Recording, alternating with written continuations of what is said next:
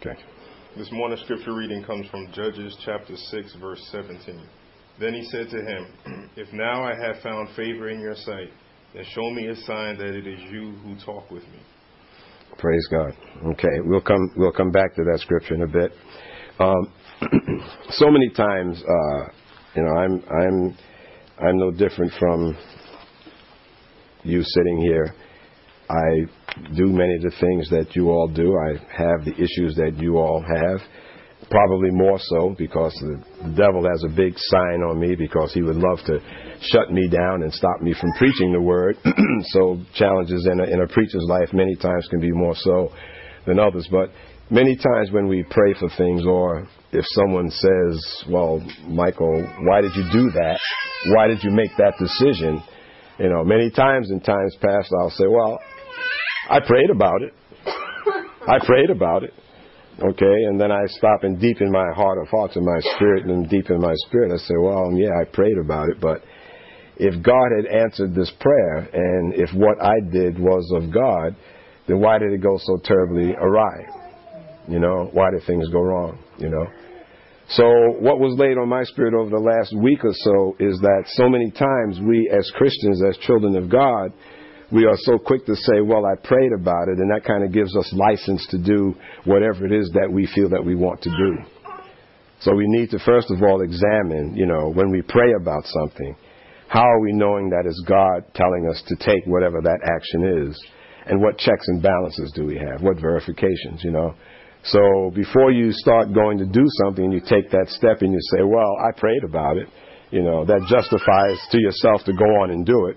Or better still, or worse still, when someone says, "Well, why did you do that?" You say, "Well, I prayed about it." And you almost get indignant. You almost get indignant because it's like, how dare you ask me why I did such a thing? I prayed about it. And I'm going to do it. And it's, "Are you sure you should do that?" "Well, I prayed about it. I'm going to do it anyway because I prayed about it." And maybe someone is trying to give you a good word here and saying, take caution in where you're heading. You see, but because you prayed about it, you move on. So why don't we start with going to 1 Samuel. Okay, 1 Samuel. Okay, as usual, let's not go by my word or what I think. Let's go by what the Word of God says to us, because the Word of God speaks to us about anything and everything that you can possibly think of in life. The Word of God is there as guidance to us. The Word of God is there, as I always use that kind of analogy. If you buy a new car, you look at the instruction manual. I hope you do anyway. Look at the instruction manual before you go repairing it, because it tells you how to operate it. Well, the Bible is God's Word, okay, to us, and how to live a victorious life. So, as usual, I want to set this step by step, setting the stage, precept upon precept. So let's go to Samuel chapter 3. 1 Samuel chapter 3. 1 Samuel chapter 3. And we're going to start with verse number 1. 1 Samuel 3, verse number 1. "And the child Samuel ministered unto the Lord before Eli, and the word of the Lord was rare in those days. There was no frequent vision." This is because Israel had been sinning and all that sort of thing.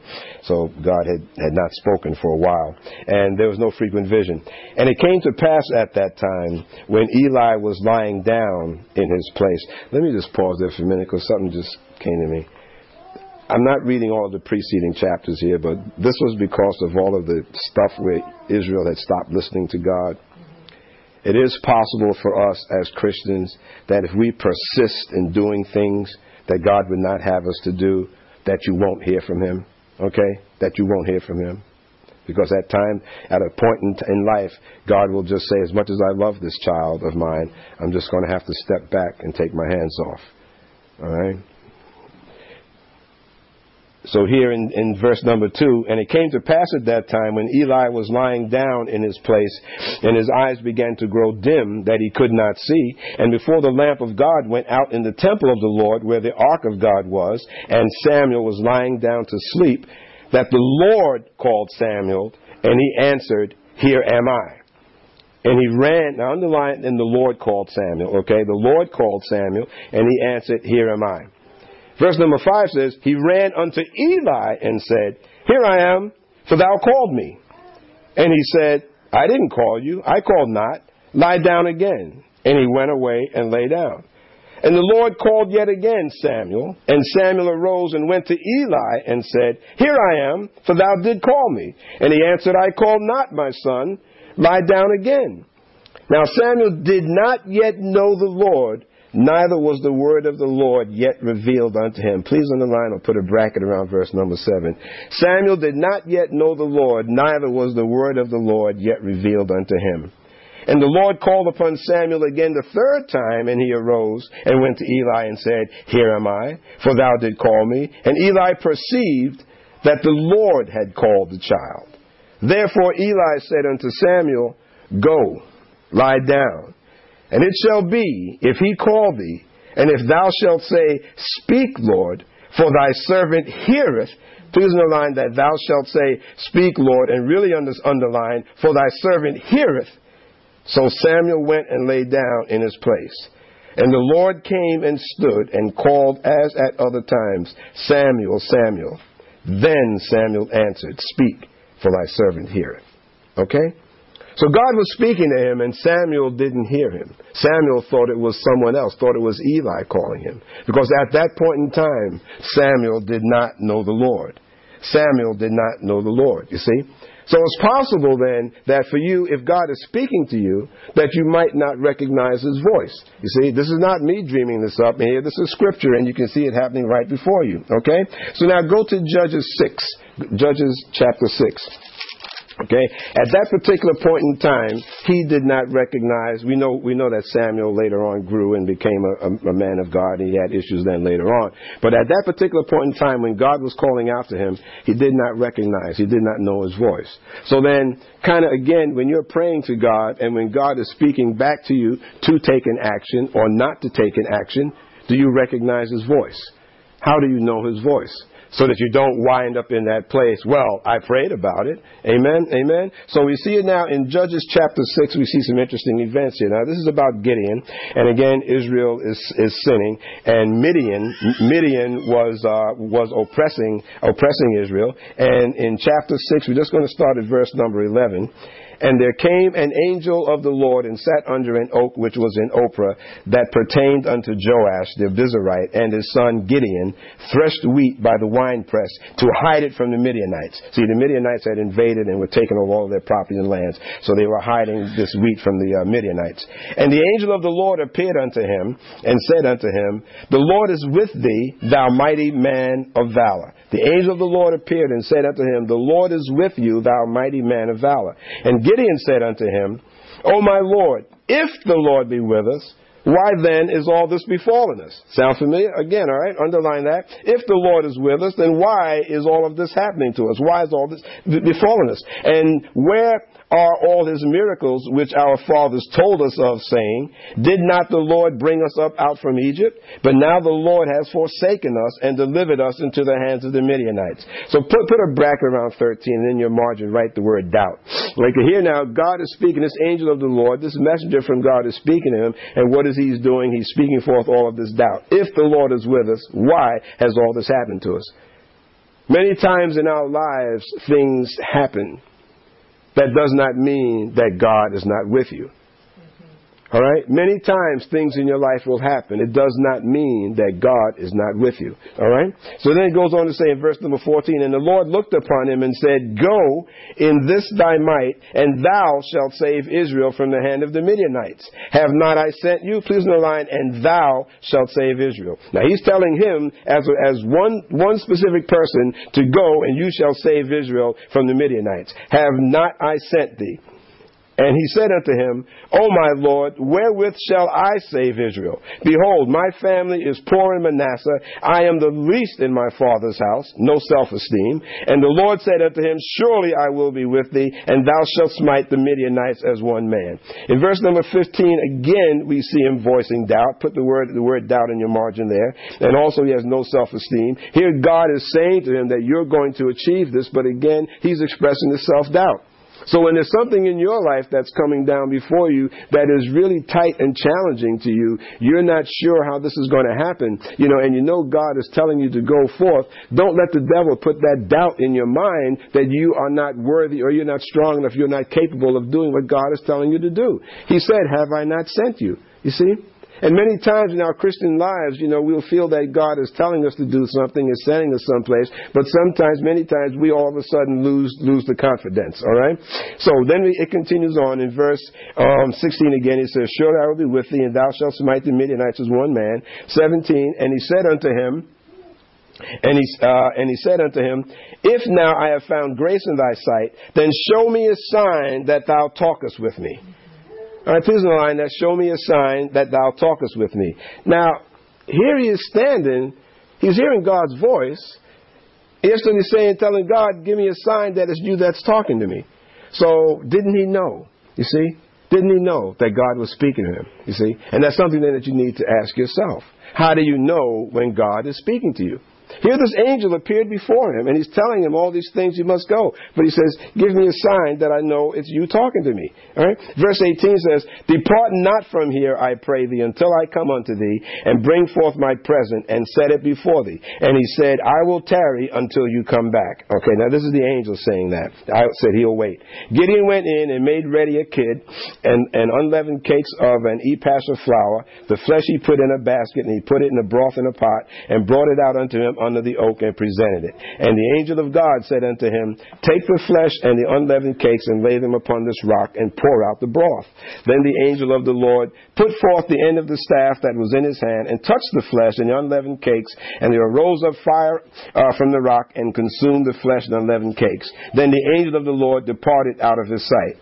And when Gideon perceived that he was an angel of the Lord, Gideon said, alas, O Lord God, for I have seen an angel of the Lord face to face. You think? You think? I mean, after all that he did with the flesh and the staff and the things going up in the smoke, okay, finally he says, I think I saw an angel. And the Lord said unto him, peace be unto you, fear not, thou shalt not die. Please underline, peace be unto you, fear not, thou shalt not die.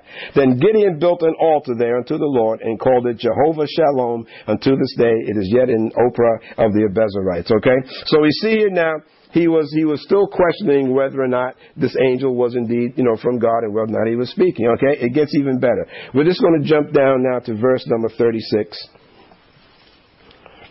Okay, in between that, he's challenging Baal, the demonic ruler, and things like that there.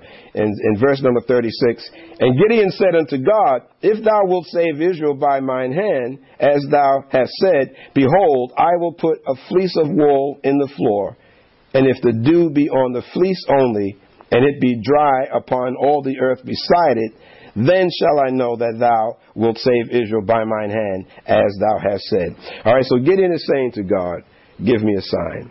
And he's practically asking for an impossible task. He said, I'm going to put this piece of wool down, let it be wet and dry. This is the one who's wet. Let it be wet. Put a piece of wool on the floor and the dew. And if the dew on the fleece only, and it be dry around. Because he's going to do this a couple of times. All right, so this is the time where he's saying, let it be wet and all the ground around dry. So he's saying, God, give me a sign. So many times when we are asking God for something, how many times do we stop and ask God to give me a sign before I proceed? We send up a prayer to God asking that we do something, or that I get something, or that I achieve something, But then we move forward many times in thinking that this is God, simply because I prayed about it, thinking that it's God, but not really verifying that it's Him, you see. So before we start taking actions simply because you prayed about something, that's only the first step, The big mistake also that we as Christians make in praying from something, How many here realize that prayer is not a monologue? It's not a situation where you are doing all this fast talking to God. You're putting out everything that you want to achieve, and then it's like sometimes you get up off your knees and run before you get an answer back, because like you're afraid what God might say. You see, prayer is a dialogue. Prayer is a dialogue, okay? Do not ever get in the habit of simply saying, Heavenly Father, and going on and saying whatever it's saying, in the name of Jesus, boom, and then you get up and then you go. Prayer is a conversation between you and God. It's getting into the heart and the mind of God. It's letting God know your thoughts and your deepest fears, your deepest concerns. It's letting God know why you think you might not be able to accomplish this task or achieve this thing or do whatever it is that you want to do, you know. So it has to be a back and forth conversation, you know. How many times were you in school and you went to your grade advisor or to your counselor? You didn't go into your counselor or grade advisor and said, I want to be a brain surgeon, and then get up and walk out. I mean, there was some back and forth discussion over whether or not that was even feasible, you know, in the first place. We had the wherewithal, but there was some conversation. Well, guess what? God is your counselor. Holy Spirit is your paraclete. He's your counselor. He's your comforter. So when you're praying and you're asking God for something, this should be a conversation back and forth. Okay, so it says here now, so put the fleece on the ground and so on. Then it says in verse 38, and it was so, for he rose up early on the next day and thrust the fleece together and wrung the dew out of the fleece, a bowl full of water.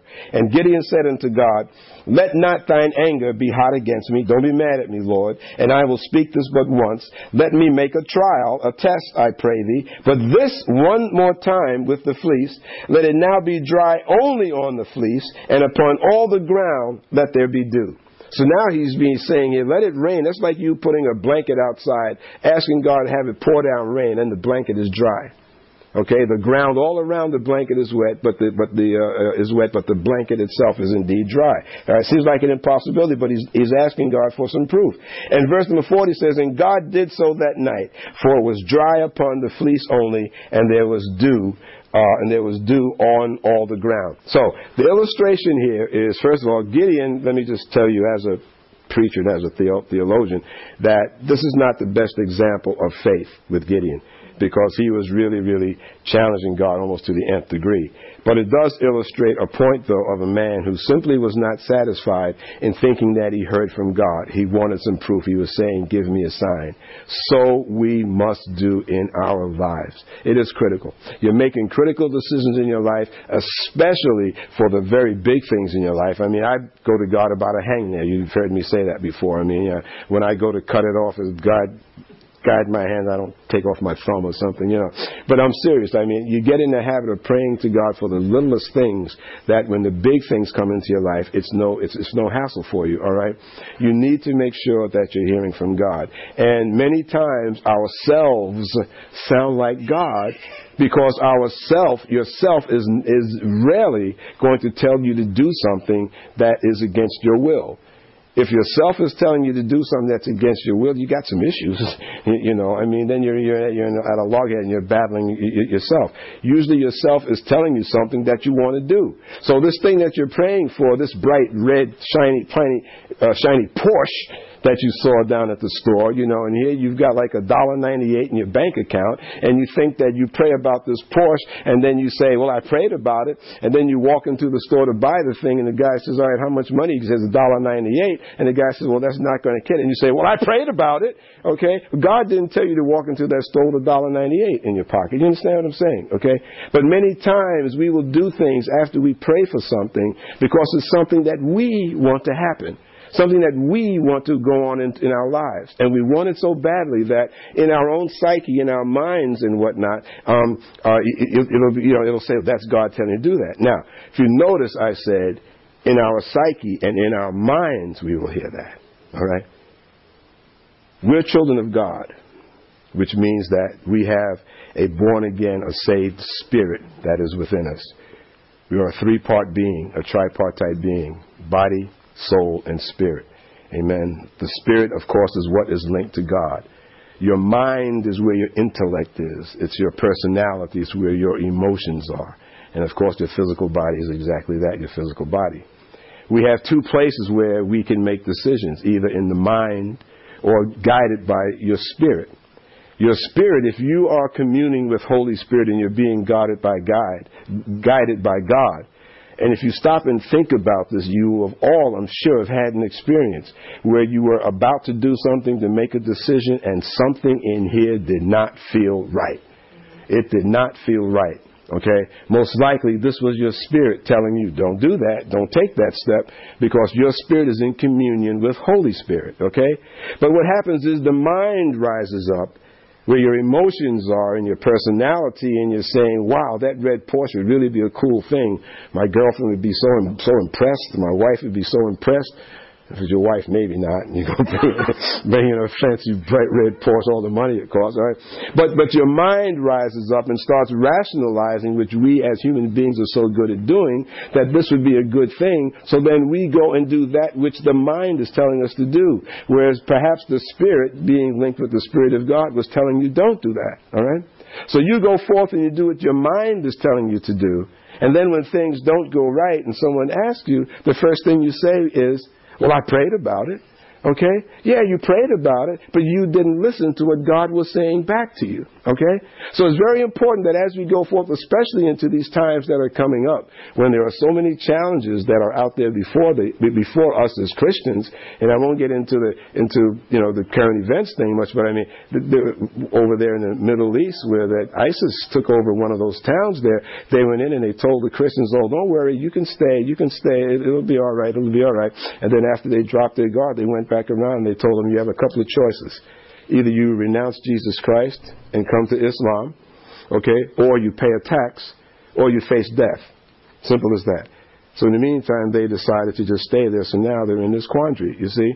So I'm just saying that's the state. Do I ever think that will happen here in this country? God forbid. I certainly hope not. But what I'm saying to you, though, as a child of God and a Christian, you need to start learning how to follow God, pray to God, and then listen to God for an answer to the question, okay, for whatever your question is, all right? So now, moving forward, let's go to 2 Timothy.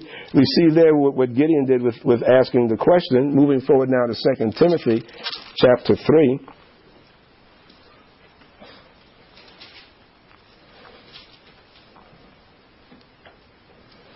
You know, one of the things where we have an advantage, so to speak, is that Samuel that we talked about and Gideon that we talked about didn't have the written word of God.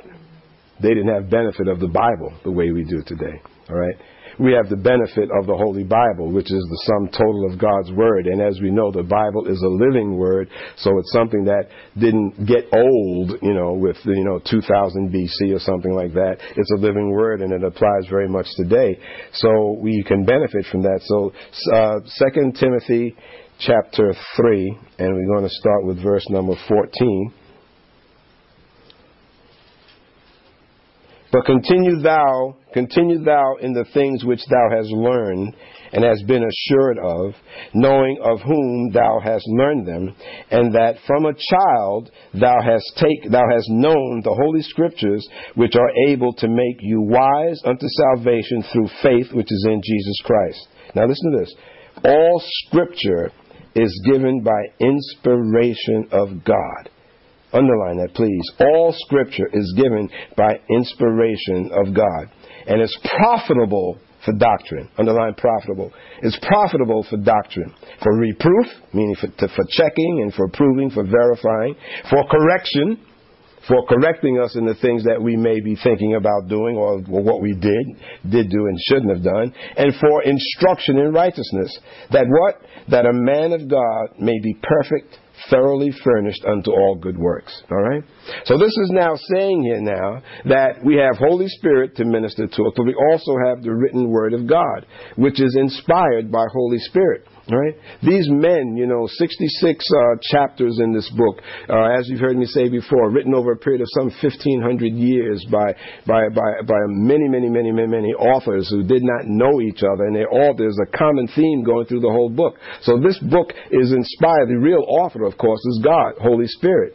And that's where these words were written. That's where these words came from, you see. So this is there for guidance and for reproof for us. So when we are setting up that prayer and we're thinking that we're hearing from God, in the first place, God is never going to tell you to do something that is counter to His Word. All right? If you can't find what God is telling you to do in the Scripture, then more than likely you shouldn't think about doing that. You shouldn't. You see? And you say, well, will that actual event be in there? Well, that actual event in terms of what the circumstances are. I mean, obviously, should I go to Chase Manhattan Bank? You're not going to find in Psalm 23, go to Chase Manhattan Bank. Amen? But you're certainly going to find the scriptures in there about how to make decisions, about looking at a lender, and so forth and all like that. So everything that we need to know is in that Bible. So when we are praying and we think we're hearing from God, before you go saying, well, I prayed about it, you think about and listen about what you think it is that you're hearing. Amen? So now go to Titus. Getting down to our last scriptures here, a couple of scriptures. Titus 1, which is the very next book over.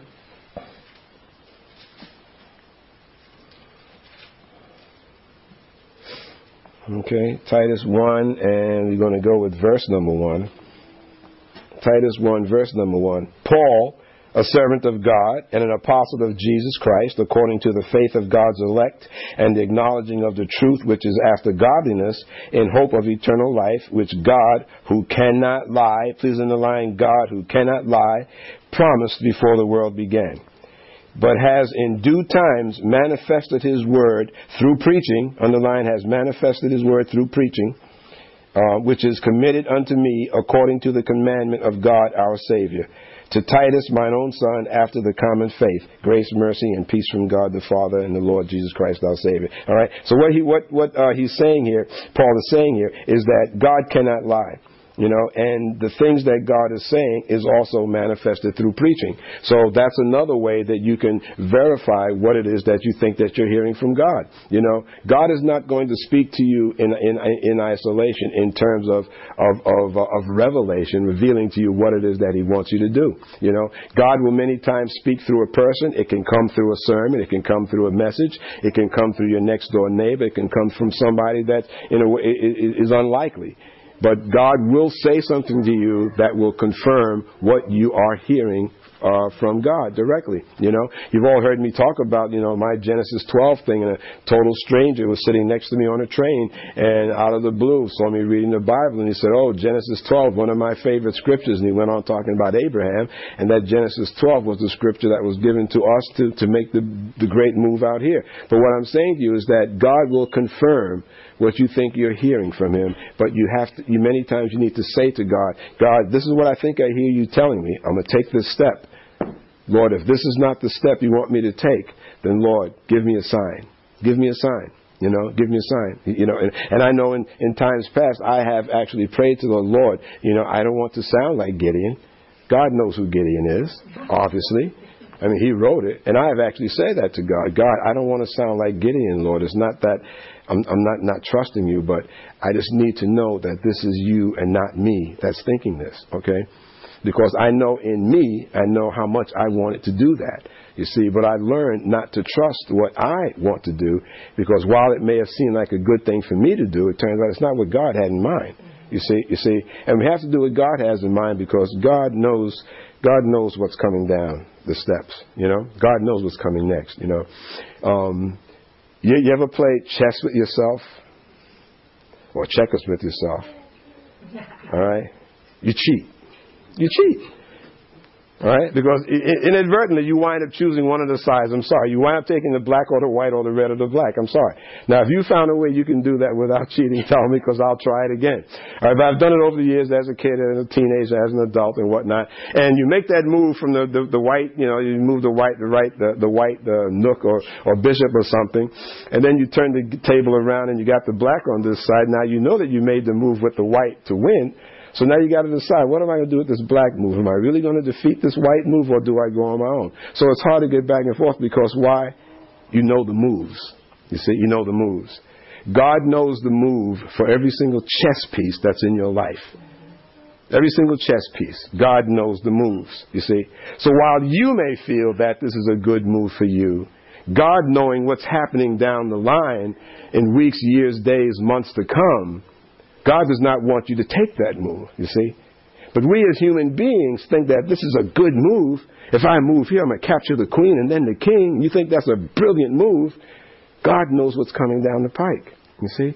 And then you go and you make that move, and then all of a sudden what happens is that everything blows up, and somebody says, well, why did you do that? And then what's the answer altogether? I prayed about it. Okay, I prayed about it. All right, but did God tell you to do that? You see? So you need to ask God to give me a sign, and then also you need to start saying, where is it in Scripture? Where is it in Scripture that I actually see this being told me? Last scriptures here, John 10. John 10. It is so important that we learn how to stop listening only to ourselves, you know. Only to ourselves. And I mean, and this is such in every little walk of your life. I think I got so many stories. I think I probably told you this one where I was going into a parking lot at a strip mall. It was Best Buy. I give them a commercial here. And I went to park in this parking space, and I distinctly had this feeling, don't park there, don't park there.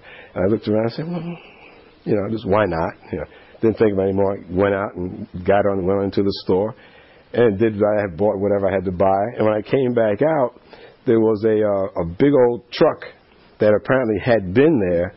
A witness who left me a note and then later came back said that a big truck with one of those trailer hitches, those big knobs on the back, backed into the space in front of me and rammed the front of my car. Okay? And took off. So the person left me the note and all of that stuff like that. But what I'm saying to you is that in reflection, I know that was Holy Spirit telling me don't park there. But there was no reason why I could see. There was no one there. The space was vacant. There was no reason I shouldn't park there. All right? But had I listened, I probably would have parked someplace else, and that truck probably would not have hit me, you see. And I never forgot that. And to this day, when I drive into a parking lot, if I get a little unction in here, don't park here, I won't park there. I'll just go someplace else, you see. But I'm saying that to you, that you've got to get to the place where you hear and you listen to Holy Spirit giving you these unctions in the pit of your stomach. Because many times it's God telling you, don't do this and don't do this. If you're not sure that it's just gas, okay, then when you get home, you need to go to the Bible and you need to pray. Lord, I think you told me, to use again the parking space, Lord, I think you were telling me don't park in that parking space. Or, Lord, you're telling me this is what I need to do. Lord, I think I should see this person. Lord, I think I should stop seeing this person, whatever. And, Lord, if I'm mishearing you or misinterpreting this, then give me a sign. All right? Okay, I'm not saying to go buy yourself a fleece or a blanket and start throwing it down. Okay? You know, say, God, make it rain on this blanket. But I'm saying, but there's a way. I mean, God is a very practical God. God looks at your heart. He knows the intention. And when He sees that you are wishing to do His will, but you are just not sure and you want God to kind of prove it to you, that makes God very, very proud, because it shows that you're wanting to trust Him. You want to trust Him, but you're just saying, but Lord, I just want to be sure that it's not you. That is a far cry better than you hearing God, thinking it's God, and then just going off on your own and doing it, because then who's doing it? It's self. You're puffed up in self, and you're thinking that you're God in essence because you made a decision. You see? And the bad part about that, unfortunately, that many times we Christians, when we do that and things go wrong, you know, after we say, I prayed about it, we go and we blame God. We get mad at God. Actually get mad at God because things went wrong. You see, well, I prayed about it, Lord, and that's what you told me to do. You see, and many times if you're really sharp and astute and you're really, really praying, God will tell you and say, oh, no, I didn't. God will tell you that. He'll say, oh, no, I didn't tell you to do that. I told you to do this. You decided to do that. You see? But we'll blame it on God and we'll say, well, I prayed about it. That was the answer that I got. I went forward and the whole thing failed. And then we throw up our hands and we blame God. God deserted me, like they were saying here. God deserted me. God didn't desert you. You weren't listening. Amen? So in the closing scriptures here, John 10, and we're going to start with verse number 25.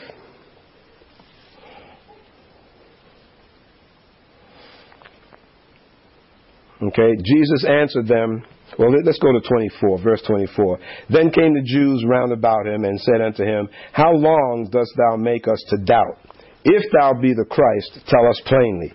Jesus answered, see, this is where everybody wants a corner on the market. If you be the Christ, tell us plainly. Jesus answered them, I told you, and you believe not. The works that I do in my Father's name, they bear witness of me. But you believe me not. But you believe me not, because you are not my sheep, as I said unto you. Okay? All right? You believe me not. Some Christians some Christians just don't know the Word. They don't know the Word of God, and so therefore they just don't believe it when they even hear it. Jesus is saying to them, I told you, and you believe not. The works that I do in my Father's name, they bear witness of me, but you believe not, because you are not of my sheep, as I said unto you. My sheep, underline verse 27, my sheep hear my voice, and I know them, and they follow me. Okay? So if you're a sheep, if you're a child of God and you know Jesus, then you're going to know His voice. So when you're praying, you're setting up that prayer. That's why I was saying before that prayer is not a monologue. It's not where you sit down for 15 minutes or a half hour or even 45 minutes and you're praying and it's a one-way dialogue going up. Then you don't listen back to hear what God is telling you. Okay? Because if you listen intently, you know it's God telling you to do that, to do this or not to do it. And many times when you're praying, guess what? Guess what? To your surprise, you may get a no. Isn't that a novel thought? You may get a no. Maybe God is not in agreement with you. Whoa, God wouldn't agree with me when I want this and I deserve to have it? Well, what did I tell you about the chess game? About the pawn pieces in your life where God knows what's happening down your life. Maybe God does not want you to have that or to go there or to do this because there's something better coming down the pike. There's something better, you see?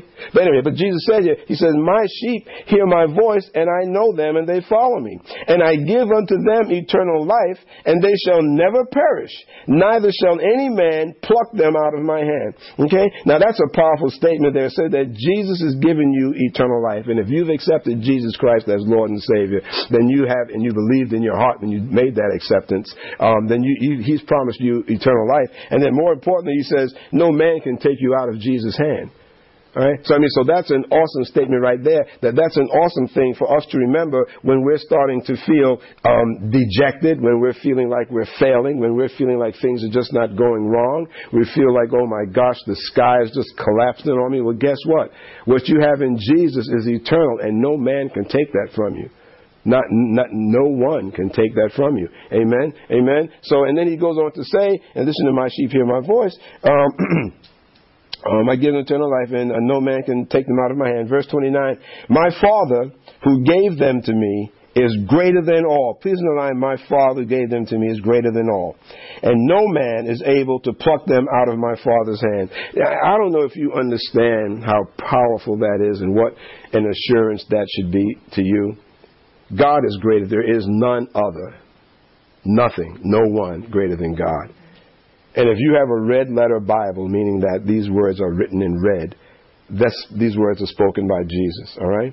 So He's saying that my Father who gave them to me is greater than all, and no man is able to pluck them out of my Father's hands. So that means that no one can take you out of God's hands, okay? No one can take you out of God's hands, all right?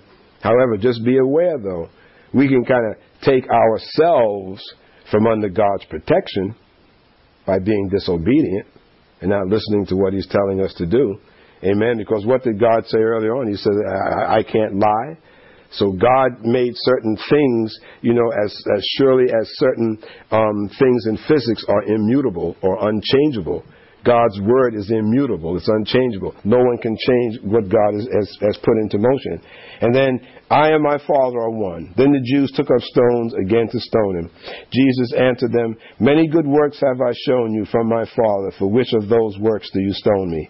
The Jews answered Him, saying, for a good work we stone thee not, but for blasphemy. And because that thou, being a man, makest thyself God. Okay, and we're just going to stop there. And they did not hear His voice. They did not know who He was. They did not hear Him. They even accused Him of speaking blasphemy because He was speaking truth.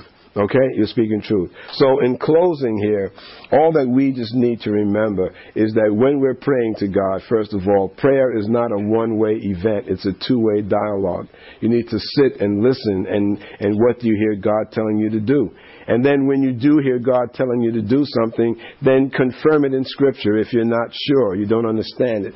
Find it in Scripture. It'll be there. And then also, as you're going about your business, and if you really ask God to give me a sign, okay, that means you look and you listen for a sign. The sign is not necessarily going to come to you on a Sunday morning. I mean, you may hear it in a sermon. I mean, many times, I've been told that a sermon will confirm something that was said or what have you, But it doesn't necessarily have to come through preaching, as Paul was saying to Titus. It doesn't, it may come through preaching, but it may also be through someone else. It may be through a stranger. It may be through an event. I saw someone preaching on TV that said the words that I had heard in my heart, the exact words that I heard. And someone out there is not trusting God for Abraham, Genesis 12. And I said, that sounds like they're talking to me. Okay? And so what I'm saying to you is to listen. Listen intently. Try the spirits. Not every spirit is from God. Not everyone that is telling you to do something is necessarily from God. There are people that you may think may be your friends, your loved ones, or what have you, and they may think they have your best of intentions in heart, but they could very well be telling you something that is contrary to what God wants you to do. Amen? Amen? Amen? So get to the point that you're trusting Him, you're asking questions so that the next time, if something goes wrong, that you're not just simply there saying, well, I prayed about it. Amen? Praise God. I pray this message has been a blessing to you. Now, before we close, let's prepare to honor God with our tithes and offerings.